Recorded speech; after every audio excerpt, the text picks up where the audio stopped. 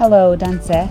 I'm Pearl Gambler, a Cree Indigenous woman from the Big Stone Cree Nation Reserve. You are listening to the Wahkutowin podcast. Today's episode is called Promoting Wahkutowin Indigenous Women in Drum. Hi.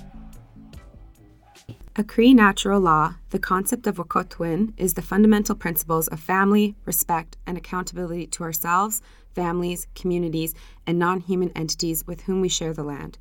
Wahkutowin highlights the significance of relationships and connectedness in Indigenous traditional ways of living, recognizing that every member of a community holds certain roles and responsibilities.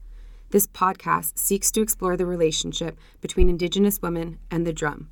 With such diversity and culture among communities, the relationships and protocols surrounding women and the drum are equally varied.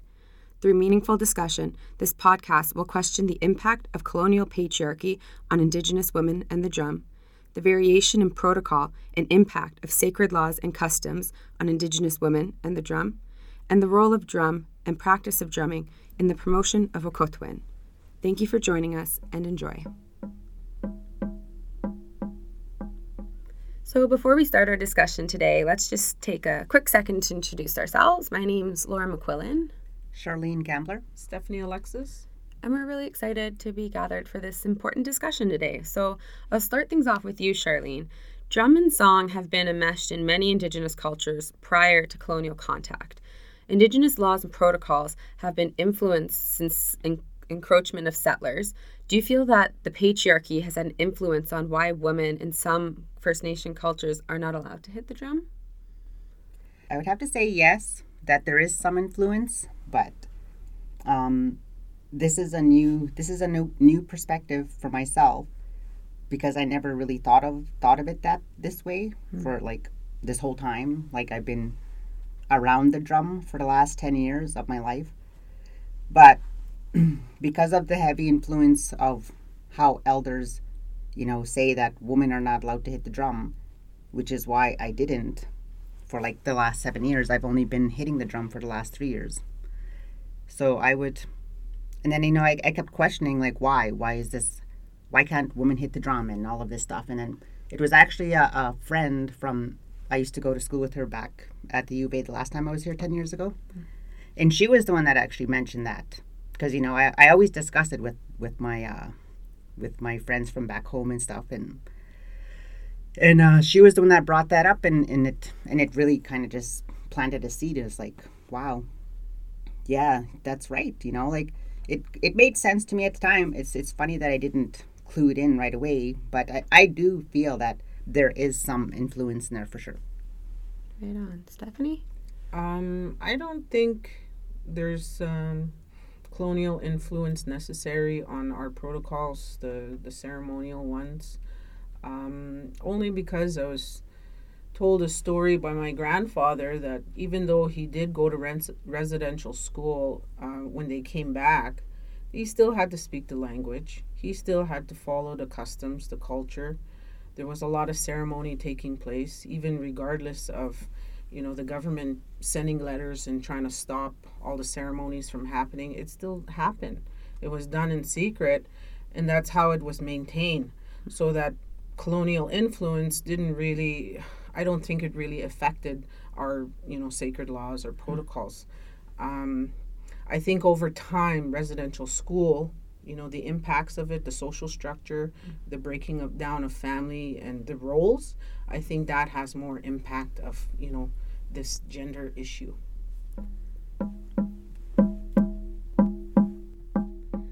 For this second question, we'll start with you, Stephanie. When we look at protocol, we recognize that it's a sacred law or a customary way of doing things. Why do you think elders frown upon changing drum protocol? Why is the drum so sacred that women aren't allowed to hit it? Well, I think elders frown upon it because they want to keep it sacred. And when you look at the drum in a cultural setting, where is the drum in these cultural spaces? Well, definitely in ceremony, you bring the drum into the sweat lodge. And, tribes have different practices. In my tribe, women are allowed to go into a sweat because the sweat is a place of healing. And in our culture, in our community today, in this time of century, we need a lot of healing. So I think elders have opened up that space for women for healing. So the drum, even when we go into the sweat, women don't take the drum. It's the men that take it. And when you look at the drum, where it's also in the social settings, the powwows, the round dances. Powwow and round dance are really big influences for like a sobriety, a way of life, a celebration of life.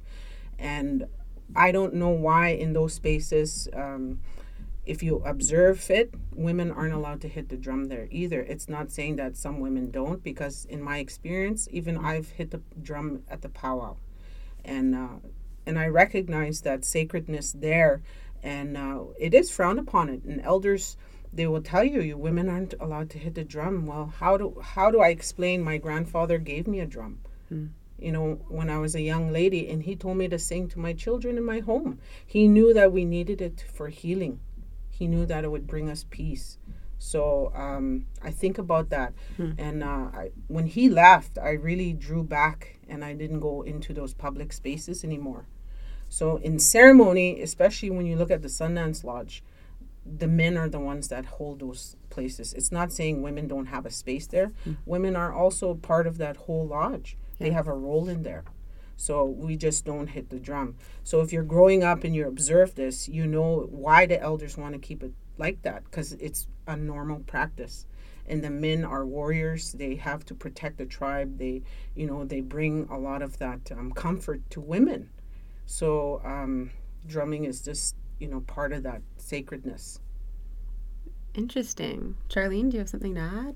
Well, like going back to the question of why do you think elders frown upon, like with a woman drumming, like I understand that. I have been approached by an elder before, but I wasn't even hitting the drum yet. I was just, because I was the youth worker for Big Stone at the time, and I had a drum group, and I was trying to get the youth to use that big drum. I had someone make me, one of those powwow drums, and I was there, like being the only youth worker.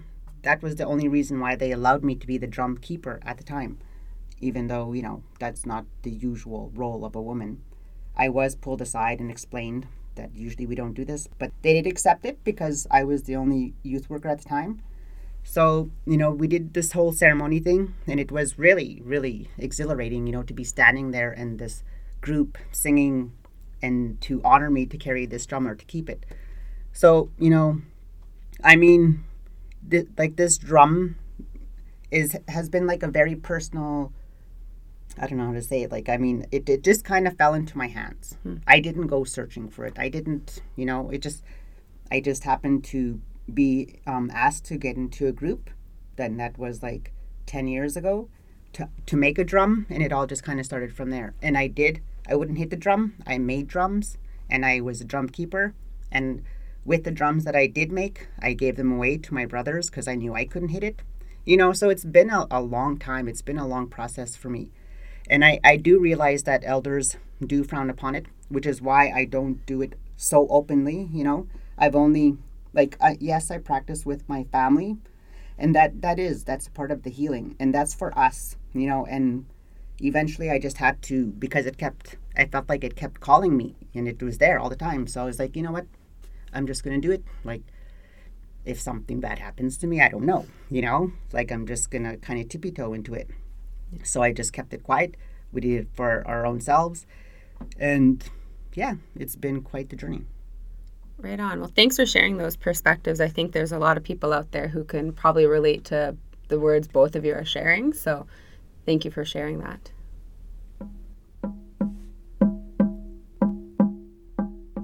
So if I can just take a second to reflect on some of the stories and experience, Charlene and Stephanie, you've shared. As a non-Indigenous person, I think it's too easy to make assumptions about just about the colonial history and the impacts that it's had on Indigenous communities. And when you share that sacredness of the drum and the sacredness of ceremony and the fact that your people came together as warriors when government was saying, no, you can't do that, you came together and you protected your own practice and laws, and you did it and you kept going and you made sure that it wasn't lost. And I think it's really easy to assume for someone who's not immersed in the community that women don't hit the drum because of the colonial patriarchal society. But hearing what you're sharing, it's your own ceremony and your own history, and it's something that's been protected. And I think it's important to take a moment and ask those questions and provide people with the opportunity and the space to just enlighten those of us who don't have that information, who don't have elders, who haven't been shared. So maybe just to wrap it all up, a final thought that's come to my mind is after listening to both of you share your connection with the drum and the song and really the significant and healing impact of the drum, I'm wondering if the drum or practicing the drum plays a role in the promotion of Wekotwin. Stephanie, your thoughts?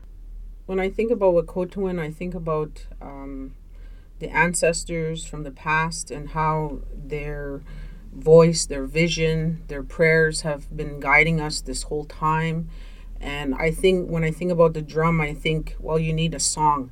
And for us, our people, our way is in the song is prayer.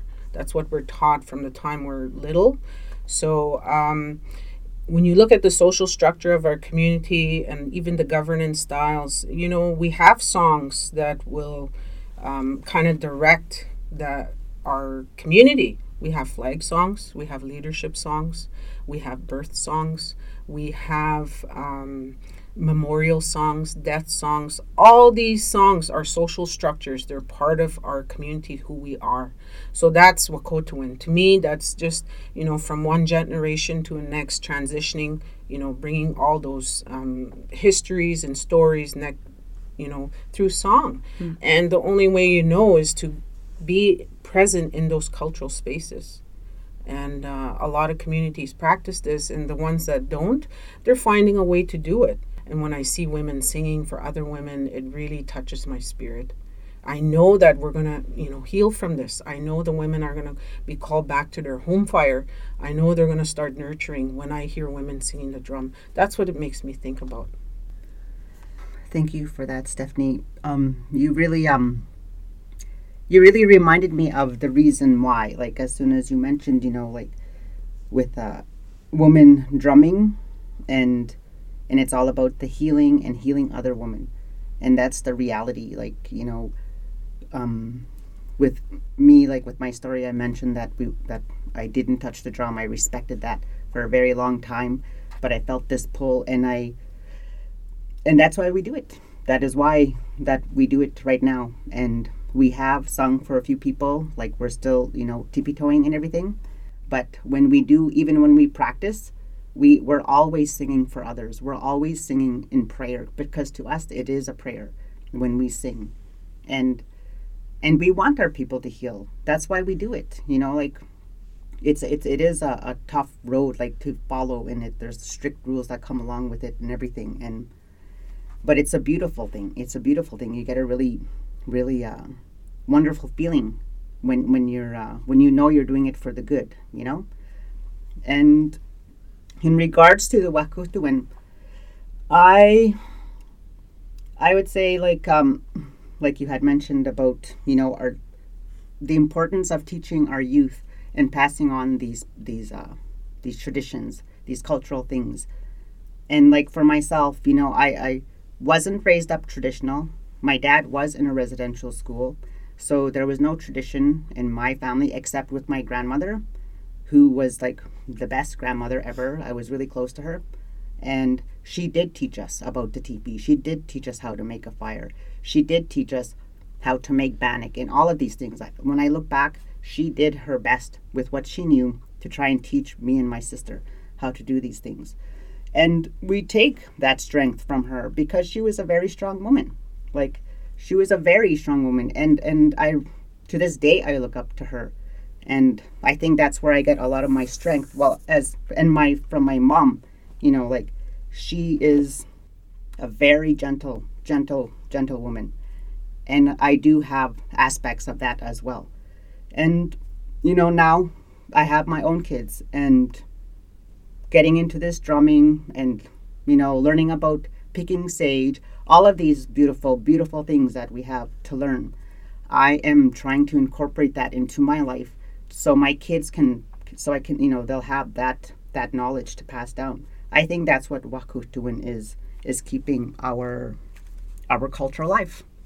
Thank you both so much for providing this insight and sharing these thoughts, because a lot of people don't have access to people who are willing to share. And I think these types of conversations and these spaces are what can move us as Indigenous and non-Indigenous people forward together. So thank you. Spirit of the drum. When you see a woman with a drum, be at peace. She is going through her healing journey. The drum guides her heart in the right direction. It teaches her how to pray. It teaches her how to be sacred. Her ancestors are strong. She is weak. She contemplates of putting it down, but the drum awakens her. She dreams of a time when her ancestors governed the lands with so many different songs. Her ancestors could count the stars with their songs. Her ancestors passed down 2 drums, a big drum and a little drum, echoing the words from generation to generation. This is the heartbeat of our nation. The spirit of the drum lifts her. It calls her. Her voice together with the drum cleanses her. This gives her healing. This gives her courage. This gives her hope and reminds her who she is and where she came from. And when her healing is done, she will know that the Creator has restored her. She will no longer need the drum to find her place. She will stand in God's sacred space, and her voice will be her offering, and that will be enough.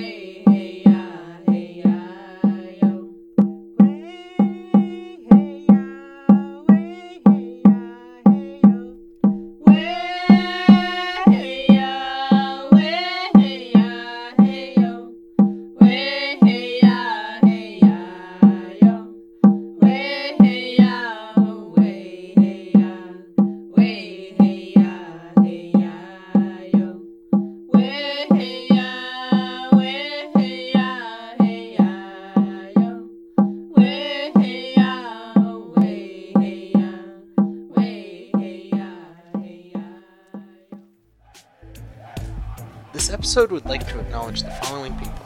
The introduction, Pearl Gambler of the Big Stone Cree Nation. The poem, Spirit of the Drum, by Stephanie Alexis of the Alexis Nakota Sioux Nation. Drum performance, Strong Woman Song by Heaven Gambler, Pearl Gambler, and Charlene Gambler of the Big Stone Cree Nation. The episode creators are Stephanie Alexis, Charlene Gambler, and Lauren McClellan, with support from Robin House. The theme song by Big Bear Drum Group, mixed by Louis Boucher. We would also like to thank the following people for the work contributing to the podcast through many other means. Our tech, visual, and web design team, Brandy Bowers, Jack Lawrence, Tyler Thomas, Robert Smallboy, and Eric Goodrun. We would also like to thank our support team, Amanda Robin House, Brooke Gus, Mark Aldershaw, and Justin Moore. This is the final episode of our Wahkohtowin podcast series. Thank you for joining us. We hope you enjoyed listening.